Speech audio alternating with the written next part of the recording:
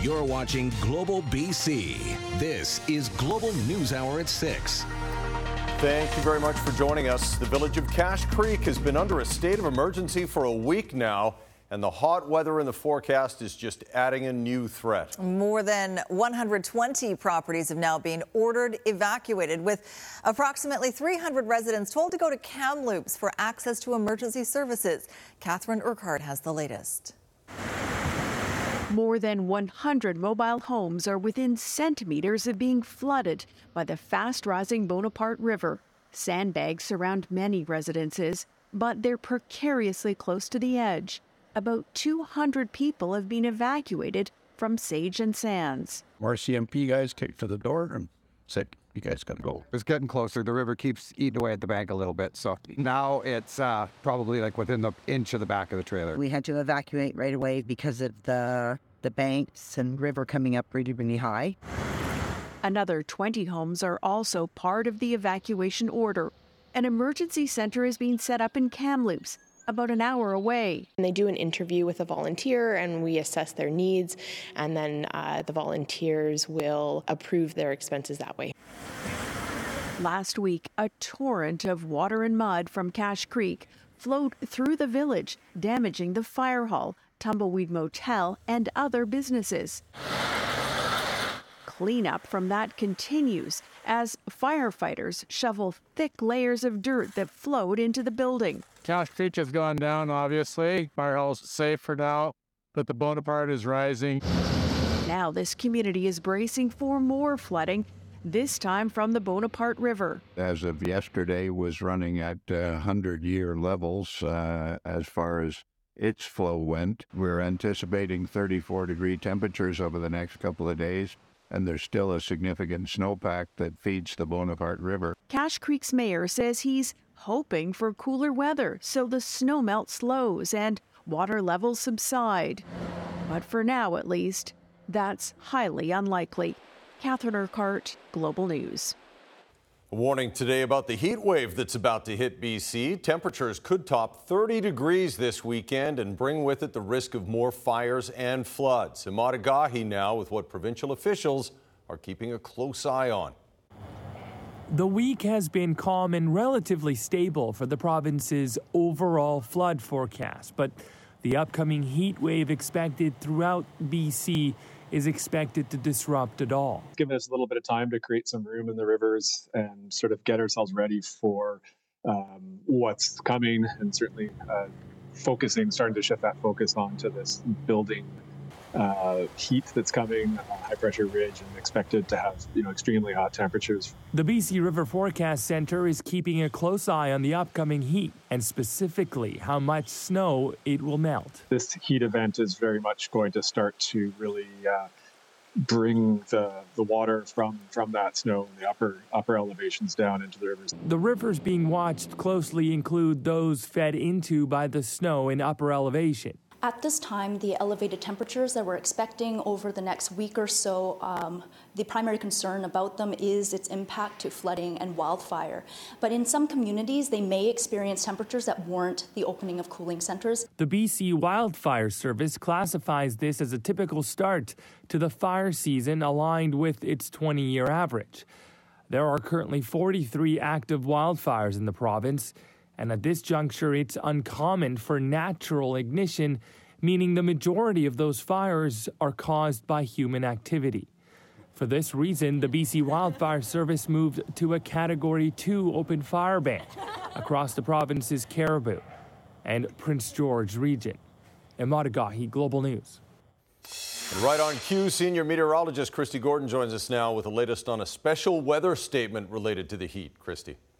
Chris, it's the entire province of BC, basically, and Alberta. And we even have air quality advisories in place because of all of the fires. This is the type of scene that you would get in July and August, not in early May. So this is a substantial scenario that we're dealing with, potentially a historic heat wave. So we're talking about temperatures beginning over the weekend and then into early next week. Away from the water for the South Coast, 34. One of the hottest areas will be the Thompson-Nicola area, potentially 36, maybe even a little hotter than that. Central Interior, Okanagan, and the Kootenay region up to 33 degrees. Now, this is not like the heat that we saw with the heat dome in 2021. Nonetheless, this type of heat is definitely something that you need to take seriously and find some ways to cool yourself down. All right, thanks, Christy, and we'll check in a little later with the extended forecast. Another debate over policing in Metro Vancouver, this time between the two Langleys. Janet Brown tells us why the township wants to part ways with the city. The township of Langley is growing at such a faster rate than the city of Langley, and we're so much larger. The Langley Township mayor says it is not fair for taxpayers to subsidize policing in another community, that being Langley City, and he wants to see the shared RCMP service become 2 detachments. So the city is 10 square kilometers, the township of Langley is 310 square kilometers. We're so much geographically larger. Our population is 5 times the city of Langley. We're growing at a much faster rate. Woodward says the township is paying more than its fair share for officers policing both communities. We've added 33 to 1 in terms of the city of Langley. We're committing to fund 10 more over the next 4 years. We are really trying to address this issue, but we don't want to see them serving another municipality. What does Langley City's mayor think of a separate force? I know that that's a long, complicated, drawn-out process that will take years and years to complete. We've seen that with Pitt Meadows and Maple Ridge, where I think they're in year 6. And of course, we're all familiar with what's happening with Surrey Police Service and RCMP right now.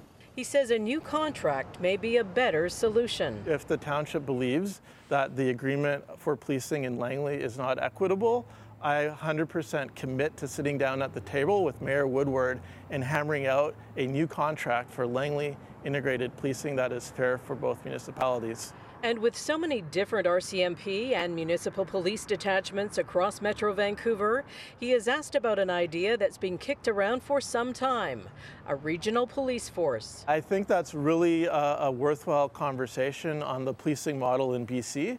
That's one I think we need to have. Before a split would be allowed, the provincial government would have to be satisfied when it comes to public safety in both communities. Janet Brown, Global News. And with the future of policing in some parts of BC up in the air, there are renewed calls for regional police forces in the most populated areas of the province. As Richard Zisman reports, some experts say it would be a solution to a lot of problems.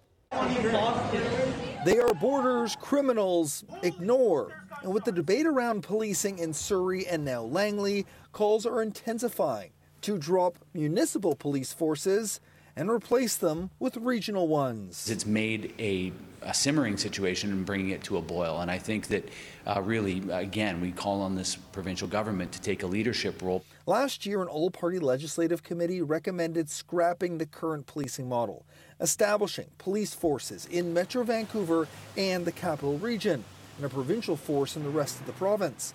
But even now, very little's been done to lay the foundation for those changes. If government were to go down that road, it would obviously have to take place with a lot of discussion with local government. Those discussions haven't even started, even though many municipalities support the idea of a change. We need to have an understanding from a policy perspective within the ministry of how something like that would work, because it would be very complicated. Public Safety Minister Mike Farnworth says he believes a change of this magnitude would take multiple legislatures or even multiple governments. But some experts contend a change to regional policing would actually only take a few years. We have this big gaping wound in policing here in British Columbia, and we keep taking Band-Aid approaches to that wound. The pain of those wounds felt most by victims in cases where police forces failed to share files, something a switch to regional forces could change. We would look at ensuring that there's more efficiencies, that we would have that effectiveness in place for all of British Columbia. And while the province is still considering what to do, it acknowledges policing improvements are far more complex than a switch of the names on the side of a police vehicle. Richard Zussman, Global News, Victoria. Well, it's been 3 days since a forensic audit into BC housing was released, exposing shocking examples of financial mismanagement and conflict of interest. Former BC Housing CEO Shane Ramsey is married to Janice Abbott, the CEO of the organization's largest housing partner, Atira. So far, neither one has been available to answer questions.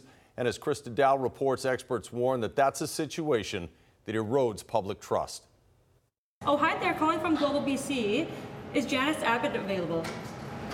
Not in at the moment. It has been 3 days since a bombshell report of mismanagement and a conflict of interest at BC Housing and its dealing with Atira. And there's been no sign of Atira CEO Janice Abbott. Hi, I've reached the private cell phone voicemail for Janice Abbott. We sent multiple emails, phone calls, and text messages directly to reach Abbott. No response. A business lawyer calls the audit troubling and a failure of governance. The violations of conflict of interest really, enabled Atira to access unfairly and disproportionately the public purse. The forensic investigation focused on former BC Housing CEO Shane Ramsey and Atira CEO Janice Abbott. The two are married. The report highlighted missing financial information, deleted text messages, and altered meeting minutes. Carol Liao says this shakes public confidence. Atira has been under scrutiny for years regarding the conditions of the buildings that they run, reports of poor living conditions and safety concerns. Nothing seemed to slow them down, and, the government money also just kept funneling in. Last year, Atira received $74 million from BC Housing. Its management of SROs questionable. Tenants often complained about unsafe living conditions and problems in the buildings, like this elevator that was broken for 9 months. No answer at a property registered to Abbott and Ramsey. Atira's board of directors is on the defense, saying it remains confident that its CEO and senior management will guide the organization through these challenges. But BC's housing minister not convinced. The CEO says she hasn't even read it. It shows a level of lack of concern for the information that's been provided. Atira's board stating executive staff did not benefit financially by taking on more buildings. That sounds a bit disingenuous to me. $74 million annually is a lot of money. And certainly that cash flowing in benefits the power of those from within. For now, any new funding frozen as the province reviews Atira's financial transactions. Krista Dow, Global News. Keith Baldry joins us now with more on this. Keith, we're learning there are some surprising connections as well between Atira and some local politicians. Yeah, very interesting. So Alva Kim is the chair of the board at Atira. She runs Anthem Properties. That's where Kevin Falcon, the BC United leader, worked for a number of years after he left politics the first time. Another board member at Atira is Miriam Sobrino. Her husband is BC Government Forest Minister Bruce Ralston. That particular relationship came up during question period today. They then, much to our surprise, as we peel back the onion, Mr. Speaker, find out that the Forest Minister's spouse is on the board of Atira as well. Talk about friends and insiders at a time that this Premier won't explain how the tripling of funds to an agency under non-stop bad reports is being looked at. The Minister of Forests has acted with great integrity in this entire process. He has himself recused himself from any conversation that pertains to Atira. Honourable Speaker, not only has he done that, he hasn't spoken to me about a single issue since this whole thing has come forward. As Minister Kahlon said, Forest Minister Bruce Ralston did release a statement earlier today saying he has had absolutely no involvement in any conversation or decision-making involving Atira since he became minister. So again, I've known Bruce Ralston a long time. I take him at his word. There's no conflict here. He's following the rules. But just another interesting tidbit for this fascinating story. And there are many of them. Thanks very much, Keith. Well, Vancouver's empty homes tax will stay at 3%. The former city council had voted to raise the tax to 5% of a vacant property's value. Today, that was canceled by the current council. City staff were worried the higher rate could spark more tax evasion and require more resources to ensure compliance. In the future, council will consider a graduated tax rate, meaning the tax would go up the longer a property sits empty. Well, it's one of the most important documents you'll ever carry, and today big changes to the Canadian passport. What's new and what makes it better, even if not everyone agrees. Next on the News Hour. Remember the story of the young boy with autism who had only one classmate come to his birthday party? Well, the story gets a lot better now that he's a year older. That's later. Plus, this is going to be the most innovative finger fighting series that has ever existed. Idle hands turn into a crazy movie idea. The two BC creators behind a major internet hit. Later.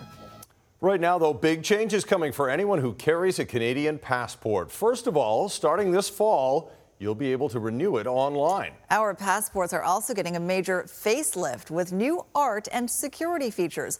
But as Grace Key reports, not everyone is happy with some of the changes. Canadian passports are getting a new look and enhanced security features, including laser-engraved personal information on polycarbonate material. Some colors, images, and letters appear and disappear depending on the angle, and seasonal art changes under ultraviolet light. Also coming this fall, you'll be able to renew your passport online. So adding this additional tool means that for people who are just doing a simple renewal of a valid passport, it will be a lot quicker and easier to process. This July is the 1-year anniversary of the first 10-year passport application, so a higher number of renewals is expected. People renewing passports at Vancouver Sinclair Centre reacted to the news. Doing your passport online would be just so much simpler. Instead of having to fill out a form, come here for an hour and a half. If it's anything like the CRA online, it's going to be a nightmare. I'm from Melbourne, and we do our passport renewals online. It's really easy. So you used to have to go into the post office and get a professional photo taken, but now you can literally just take a selfie on your phone. What you won't find on the new passports? An image of Terry Fox on his Marathon of Hope. Port Coquitlam Mayor Brad West promptly tweeted, "I'm the mayor of Terry Fox's hometown. Whoever made the decision to remove Terry Fox from Canadian passports needs to give their head a shake. Our country needs more Terry Fox, not less." Instead, the new passports will highlight Canada's natural beauty throughout the 4 seasons. And there is a reason for an entirely new theme. We did want to go for a completely new design, in part to protect the security features. If you maintain elements that may have existed in the previous design, it becomes easier to counterfeit the Canadian passport, which is something we want to protect against. Current passports are still good until they expire. The new passports will start rolling out later this summer. Grace Key, Global News. And looking at the federal government's numbers for the past year, an average of 257,000 passport applications were being processed each month. But those numbers shot up in the new year with more than 370,000 in January, 337,000 in February, and more than 400,000 in March. Despite the volume and the PSAC strike, the government says wait times are back to pre-pandemic norms, 10 days for in-person applications and 20 days by mail. Up ahead, new plans for Old Town. So long as there's ongoing consultation and involvement of First Nations, I think it's really important. How the Royal BC Museum is more accurately depicting BC's history. Also ahead, Kelowna wrestles with its own tent encampment, now too big to ignore. Good evening and good news. This is all that's left of that overturned semi in Delta on the Highway 17A on-ramp to northbound Highway 99. It's all off to the side and the on-ramp has been reopened. Through Kermac Cares for Kids, expert repair for your vehicle helps provide expert care for kids. Kermac is celebrating 50 years of collision and auto glass services. Choose the best. I'm Trish Jewison in Global One, high above Highway 17A and Highway 99. One man has been arrested in the alleged sexual assault of a youth at or around the East Newton Gurdwara in Surrey. RCMP say the 58-year-old suspect is an employee of the Gurdwara on the corner of 152nd and 68th. Officers received a report about the incident involving a 15-year-old girl last Thursday, May 4th, and arrested the suspect the next day. He has been released under the condition that he has no contact with the victim. He also can't be alone with anyone under 16 years old. No charges have been laid yet, and police are asking anyone who was at the Gurdwara between 6:30 and 8:30 the morning of May 4th to give them a call. Vancouver police have now identified and arrested a suspect in a string of groping attacks targeting women. Police say they received a tip after images of the man were released yesterday and arrested him this morning at an East Vancouver home. Between April 27th and 29th, 4 women reported being attacked. All of the gropings happened in the area around BC Place and Rogers Arena, and they all occurred after dark. The suspect has not yet been charged. He is being held in police custody. A warning now about our next story. Some of the content might be disturbing. It was an intense day in court today at the trial of the man accused of first-degree murder in the 2017 death of a Burnaby teenager. As Romina Dea reports, the jury was shown pictures of the scene and heard more questions about another person allegedly in the area at the time. Who was the homeless man speaking to police in the dark in Burnaby Central Park at the scene where the teenager's body was found almost 6 years ago? When defense counsel attempted to probe RCMP Constable Ian Robertson further about the homeless man and how he was in the scene perimeter, Kevin McCullough's line of questioning was shut down by the judge. Another Mountie, also on the stand Wednesday morning, Sergeant Michael Urmson told the jury the teen's T-shirt was up, her breast exposed, shorts and underwear tangled like a pretzel on one side. Urmson said he believed the teen had been murdered and sexually assaulted, not consensual sex in his opinion. But how? No obvious cause of death was observed. Defense questioning if the officer noticed all the condom wrappers around the scene. Again, defense shut down, the judge not allowing the question. Crown's theory, the accused, Ibrahim Ali, strangled the girl to death in the course of sexually assaulting her. Ali's DNA found inside the teen, says Crown. Ali has told the jury he did not kill the teen. He has pleaded not guilty to first-degree murder. A heavy afternoon after Crown prosecutor Isabel Keeley led the jury through a series of photographs, including pictures of the teen's half-naked body in the forest. Forensic identification specialist Corporal Dominic Toa testified there were injuries to the girl's knees and finger, but no fluids were detected by the forensic light source. It would glow if there was saliva or semen. Corporal Toa has yet to be cross-examined by defense. The trial continues Thursday. Romina Dea, Global News. Growing concerns in Kelowna about the dramatic increase in the size of the city's designated site for outdoor sheltering. Some estimate there are 2 to 3 times the number of people living at the site than there were during the winter. The local gospel mission says what's most concerning is the number of people who are experiencing homelessness for the first time. We have people who are precariously housed, who are for the first time finding themselves without housing and have to access either shelters or find themselves tenting outside or living in their cars. We're sending supportive housing units to public hearing, and people are complaining nonstop about supportive housing, and then they're complaining about this. Well, you can't have your cake and eat it too. Stop complaining about everything and start supporting housing. If you want this gone, support housing. The Kelowna Gospel Mission says some of the new faces are people who were moved off Hastings Street in Vancouver and decided to move to a different city altogether. Charting a new future for the Royal BC Museum. What to expect from the new exhibit when Old Town reopens. Later on the News Hour. And Uber expansion. The major BC city is finally getting the ride-hailing service.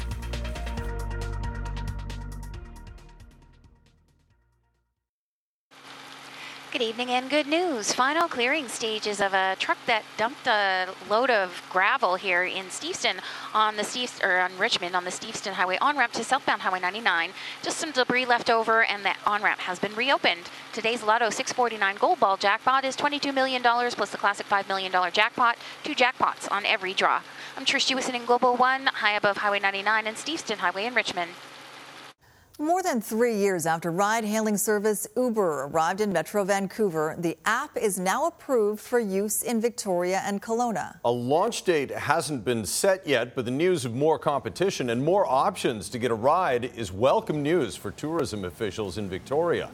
Paul Nursey with Destination Greater Victoria says it's important for shift workers to have another option when the buses stop running, and for people to have additional options to get to and from the Victoria International Airport. International travelers, and particularly conference delegates. We are, a globally ranked tourism city, number 2 small city in the world by Condé Nast travelers, and for global travelers to come here be expected to have a Globe brand app like they do everywhere else for a ride-hailing service, and to not have it is frankly very embarrassing for our city, and it makes us look backwards. Uber says drivers who sign up in Victoria and Kelowna will be eligible for a $1,000 bonus if they complete 20 rideshare trips within the first 14 days. One of the more popular exhibits at the Royal BC Museum is set to reopen this summer with some changes. Old Town will be welcoming visitors once again after being shut down more than a year ago to re-examine how the display should more accurately depict colonization. Kylie Stanton shows the plan moving forward. So we're going to take this space and make it much more close to home. It went from out with the old, in with the new, to not exactly reopening, but instead, it's really a reimagining exercise. Work is underway here at the Royal BC Museum's Old Town Gallery, set to welcome visitors once again at the end of July. There will be new narrative to really encourage the public to think differently about how we've traditionally thought about the storefronts in Old Town. It's the latest development in the institution's journey to navigate where it's been and where it's going. In December of 2021, this meant the closure of the Old Town exhibit and the First Peoples Gallery on the 3rd floor, all in the name of decolonization. But the backlash was swift, and the decision was reconsidered. I've had hundreds of emails. People have said that they wouldn't renew their memberships until that is reopened. And so I think we're going to see a huge bump. And that's a win, now being celebrated by the business and tourism sectors. It means that it's another experience for visitors to Victoria. People had been missing the RBCM and that whole experience, so having this part of it back is a really good thing. We're going to be able to say proactively that there's some stability with regards to the Royal BC Museum, and that's really important, an important message for us to convey. This is just the first phase of a multi-year project to transform the museum. The goal is to provide visitors with context, giving background and historical references throughout the gallery. First Nations leaders say they expect that to include the role of Indigenous people and the issues they faced. Knowing full well that during this time, genocidal policies were imposed on Indigenous peoples, and the museum needs to tell the story right. Engagement sessions with Indigenous communities are ongoing, but the museum says will continue to inform the path forward. So we're inviting First Nations representatives into the museum to be there in the space, to look at it with us and work with us to get it right. And in this case, what's old is truly new again. Kylie Stanton, Global News. And here's some history for you. The museum was founded in 1886 and housed in a single room in the Capitol building. In 1963, Premier W.A.C. Bennett announced plans to build a new museum as a Canadian Centennial project. 3 years later, Her Majesty the Queen Mother dedicated the cornerstone for the current museum exhibits building. The second museum building, the Fannin Tower, was completed back in 1969. BC Cancer is launching a public awareness campaign on the link between alcohol consumption and cancer. The province-wide health initiative is meant to help British Columbians make informed decisions about drinking alcohol. BC Cancer says there is strong evidence that drinking alcohol increases the risk of developing at least 7 types of cancer, including breast, colon, rectal, liver, esophagus, larynx, mouth, and throat cancers. The agency also says alcohol contributes to 7,000 cancer cases in Canada per year. We're not trying to sort of shame anybody. Really, we want this to be a positive campaign that, you know, the new low-risk drinking guidelines are trying to stick to 1 or 2 drinks per week. But if you go more than that, that's okay. What we're really trying to say is any little bit that you can reduce counts. If you are looking to drink less, the campaign offers some tips and tricks, like replacing a glass of wine at dinner with sparkling water. Coming up, a boy gets a much better birthday. When my tweet hit the media stream last year, it hit like over 1 million people. The father of a child with autism planned something much bigger after no one showed up last year. Plus, our first ever TikTok actually garnered over 21 million views. You gotta hand it to these BC filmmakers lighting up social media with their unusual finger movies.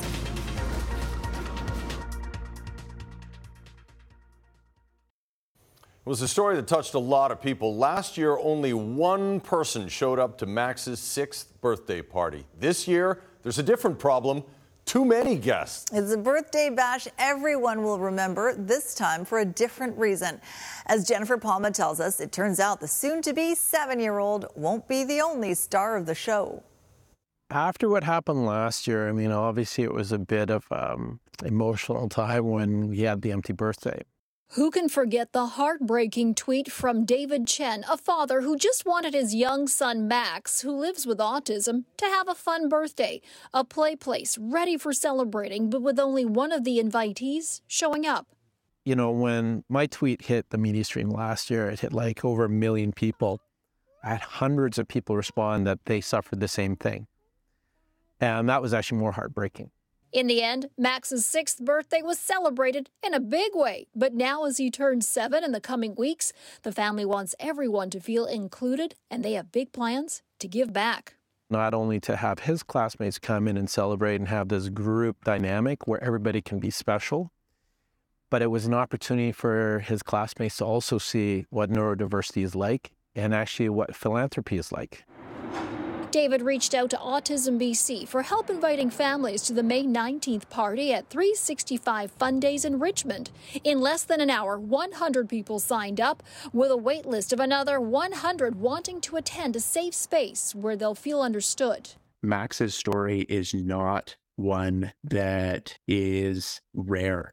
I feel like lots of times there are children who are excluded from social events or activities because they are different or they are not understood by their peers. David says he's never pointed a finger of blame, just that he wants inclusion and understanding of neurodiverse people, even developing a Party 101 list on how to make birthdays special for everyone. We just want every kid to be able to celebrate their birthday. You know, I think every kid remembers the big birthday parties they had when they're children. And that's why parents want to give that to their children too. That's what this is about. Jennifer Palma, Global News. Happy birthday, Max. Yes. Early birthday, but hey, we can celebrate for a few more days. Let's check in with Christy now. A lot of people keep an eye on the weather, whether you're worried about floods or fires. Floods, fires, and even heat-related health. So here's a quick look. I thought I'd give you some perspective. So this isn't like the heat wave we saw in 2021 in June. Keep in mind it's May. So we have had May heat waves in the past. Here's a few of them, but particularly 1983 I wanted to point out. This data collected by Thierry Goose, by the way. Thank you so much, Thierry. He's an amateur climatologist, an exceptional one. So in 1983, and this was the heat wave that occurred sort of in late May, Boston Bar hit 40.5 degrees, and that was an all-time record for the month. We're much earlier in May in terms of our heat wave, so we won't see those sort of 40-degree temperatures. Our nights are a little bit longer. 2 weeks sort of difference makes a big difference at this time of year. So our heat wave was in earlier May. If it had been sort of back like it was in 1983, sort of late May, we could have been hitting those 40-degree marks, but we're not expecting that, thankfully. Nonetheless, we are expecting the potential for daily heat records. Here's a look at the numbers that we're expecting again. With the peak of the heat, it will start to develop sort of Thursday and Friday, peak of the heat happening over the weekend. There are some computer models that will say it will cool on Wednesday, but some won't. So we're talking about 5 to 7 days, and we'll keep you up to date as to how long. Reminder, though, never leave children or pets inside of a car unattended, especially with this type of heat. The temperatures soar inside of a car. Here's a look at tomorrow. We'll see actually some rain across the north coast. That's one area that won't be hot, but the beginnings of the heat will occur tomorrow and then Friday, particularly with the peak of the heat over the weekend. For Metro Vancouver, areas away from the water could reach 34 degrees on Sunday. A hot Mother's Day indeed. So find some ways to keep yourself and your loved ones cool this Mother's Day. And tonight's Central Windows weather window coming to you from the Egmont area on the Sunshine Coast. This great shot of the sunset. Thanks to Brent for that one. Chris, back to you. Lovely. Thank you, Christy. Well, some familiar faces from the BC legislature looked a lot messier than usual for a very good cause. I've been waiting years for this. So satisfying. Members of the Legislative Press Gallery, including Vancouver Sun columnist Vaughn Palmer and our own Keith Baldry and Richard Zussman, took pies to the face from the elected representatives they normally report on. Those MLAs paid $100 for each pie, with all the money going to the BC Cancer Foundation's Tour de Cure. Okay, there must have been multiple pies that we just didn't see on camera. I think so. Okay. Hey, we also want to mention very quickly, thank you to everybody who came out and supported McHappy Day today. Mm-hmm. We were serving the food, and yeah, for Ronald McDonald House, and we got to eat the food as well. It was great. Perfect. And thanks to the staff for helping us out. What else have we got?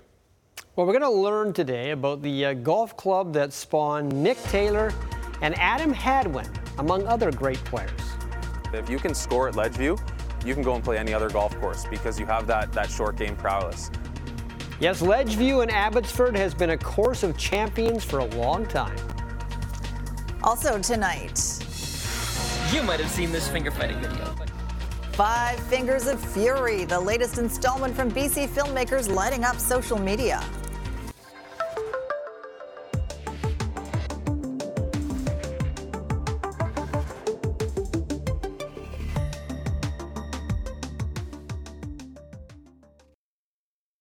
All right, Squire's ready to go. I am indeed. The Vancouver Whitecaps are the defending Canadian champions in soccer, and the path to reaching the final again to try and win that trophy will not include the other 2 MLS teams. So not to denigrate the other clubs on their side of the draw, like Pacific FC and TSS Rovers, the Caps should push through, but their on-again, off-again goal-scoring problems could very well be an Achilles heel. And today they dressed the lineup without some of their big-name guys. They had some, but not all of them. There's Ryan Raposo. Vancouver taking on York United. And early on, this looks like Whitecap soccer. Great chances, but not putting him in the net. Simon Betcher, nope, not a great shot. Diver Caicedo, his header, flat out misses the net. Ugh, Vanny can't stand it. Still in the first half, Gauld gets 2 shots at this. The second one hits the net right at the goalie. So no scoring in the first half. Vancouver was all over York United. If you can't score yourself, get the other team to score on themselves. That's how the first goal goes in. Russell Tybert's shot hits the bar and goes off the back of Elijah Adekube, and that gives Vancouver the 1-0 lead, and that seems to break the ice, knock down the wall, whatever you want to say, because Vancouver would score 3 more after that. Simon Betcher here chipping it over Nico Giantsopoulos, who headed it out right to Betcher. That would make it 2-0. Nice goal here by Levante Johnson, the rookie, in the 88th minute, as Vancouver gets also a penalty kick goal from Julian Gressel, and the final was 4-1. So they will play the winner of the All-BC match later tonight between Pacific FC of Victoria and TSS Rovers of Burnaby. So Adam Hadwin and Nick Taylor are PGA Tour winners, and becoming good enough of a golfer to get on the PGA and win is extremely rare. There are a lot of great golfers out there, not many of them make the PGA Tour. But what's more rare is when the 2 players come from the same golf club in Canada. That's how it is with Taylor and Hadwin, who were both schooled on the tight fairways and tricky greens at Abbotsford's Ledgeview Golf Club. It's fitting the slogan for Ledgeview Golf Course is "Where Legends Are Born." More than half a century ago, this 100-acre property, home to an 18-hole par 70 layout that barely stretches over 6,000 yards, was once farmland. And it truly is fertile ground, especially when it comes to producing world-class golfers. And we're quite proud of that in our history. Back starting with Ray Stewart, a Dunhill Cup winner on Team Canada. James Lepp, obviously, with his NCAA accomplishments, and obviously more recently our team of Nick Taylor and Adam Hadwin that were junior members here and continue to do us proud. That history almost went up in flames when Ledgeview's clubhouse burned to the ground in 2016. The course survived that and some serious construction upheaval due to the Trans Mountain Pipeline expansion project. But true to its nature, the course and its membership are as strong as ever, because what this course lacks for in distance and practice facilities, it more than makes up for with its undulating greens and tricky layout, which is Ledgeview's true DNA.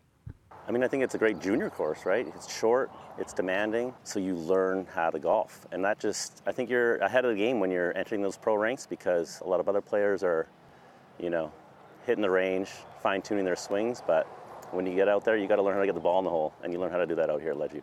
Short game, I think, is so imperative here because of the way these greens are. How good did you get at your short game because you were out there playing, learning to hit from the different lies, but also learning to play the greens? Yeah, I would say my short game deteriorated after I kind of left here and focused maybe more on the mechanics and contact and stuff like that. When I was young, it was throw a few balls here, a few balls there, games with your buddies, and see who could get it closest. I remember playing like golf curling, where you have 3 balls and you score depending on how many balls you have closer than the next guy. And you would just learn how to hit the shots. It was nothing about fundamentals, just touch, feel, see it, and visualize it, and execute. And that's Ledgeview's yardage book's secret to success. It's one Ray Stewart read from. Same for youngsters like James Lepp, Nick Taylor, Adam Hadwin, and now the future young junior golfers of tomorrow. This course, it just produces players, and so our goal is just to get as many kids out there playing golf. And we just have the widest net possible, get as many kids out there, and hopefully a couple of them can do what the past champions have done. Jay Janower, Global Sports. And they're much happier in Toronto because the Maple Leafs have saved themselves. They beat Florida 2-1, so it's now 3-1 for Panthers in that series. Oh, phew. No elimination. All right, not yet. Squire. Thanks, Squire. Handmade movies that have a quality you can't quite put your finger on. Coming up next.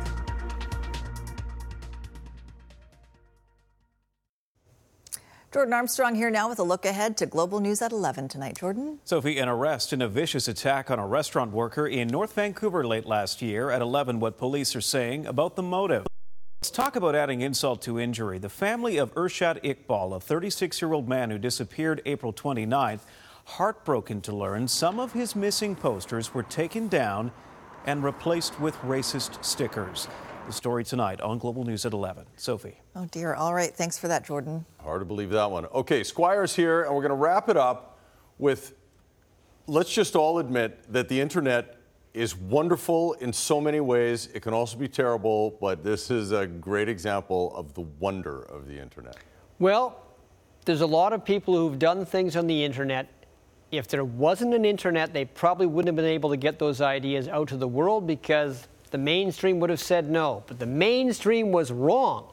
And in this case, we're going to show you that going on the internet and doing what you want to do sometimes pays off. You might have seen this finger fighting video, but did you know who made it? Well, that's Josh, and that's me. We're 2 filmmakers who've never been paid to make a film, and then we decided to make a TikTok, and now millions of people have seen it. To be more precise, the initial video put together during the height of COVID, when face-to-face wasn't as dicey as hand-to-hand, was a super spreader event in a very safe but life-changing way. So our first ever TikTok actually managed to get 14 million views. It blew us out of the water. We didn't expect this to happen. No, we were just throwing spaghetti at the wall, really. Yeah, and seeing what sticks. And action. It stuck so well, they received funding to make a 6-episode series for TikTok. We're filming a series called Five Fingers Fury, Idle Hands. It's about Handy, who's a hand that gets lost in the internet after they break through their phone, and they have to defeat the 5 idle hands that are spread across the whole internet. The internet is the key word here, because without it, young filmmakers like Daniel and Josh might never have their ideas taken seriously by studios or those who fund projects. You can have the craziest, stupidest, weirdest idea that no one would say yes to, but then if people like it, it doesn't matter, right? Whereas if we just pitched the idea originally, like you said, like, what are you talking about? I'm curious, because you guys have to work with your hands, are you like hand models now? You don't want to put them near anything that will cut them and or burn them or bruise them? Not really. What I will say is that we've had to draw so many faces on our fingers and then erase them with rubbing alcohol that like now our fingernails are kind of there's like hangnails on falling it now. apart. Yeah, perfect. Are you more comfortable now? Yeah. Working with their fingers obviously has opened a door for these filmmakers to do bigger things down the road. I mean, sure, we're in a TikTok world right now, right? But we truly do feel this is a door opening for us as emerging filmmakers in Vancouver. And then also just following the principle of do what is fun and to make. not just what is fun to watch, but what's fun to make, and often that'll turn into what's fun to watch. They said the one thing they worried about was carpal tunnel, so they do stretches and stuff before they do a scene. Yes, got to do that. We were joking they need finger stunt doubles. Do that enough. I don't think all their movies down the line are going to just star fingers. I think it'll and a hand cream sponsor. That would be good. Yeah. That would be good. It's going to get bigger. Jazz hands to say goodbye. Have a good night, everybody. Thanks for watching. Good night, all.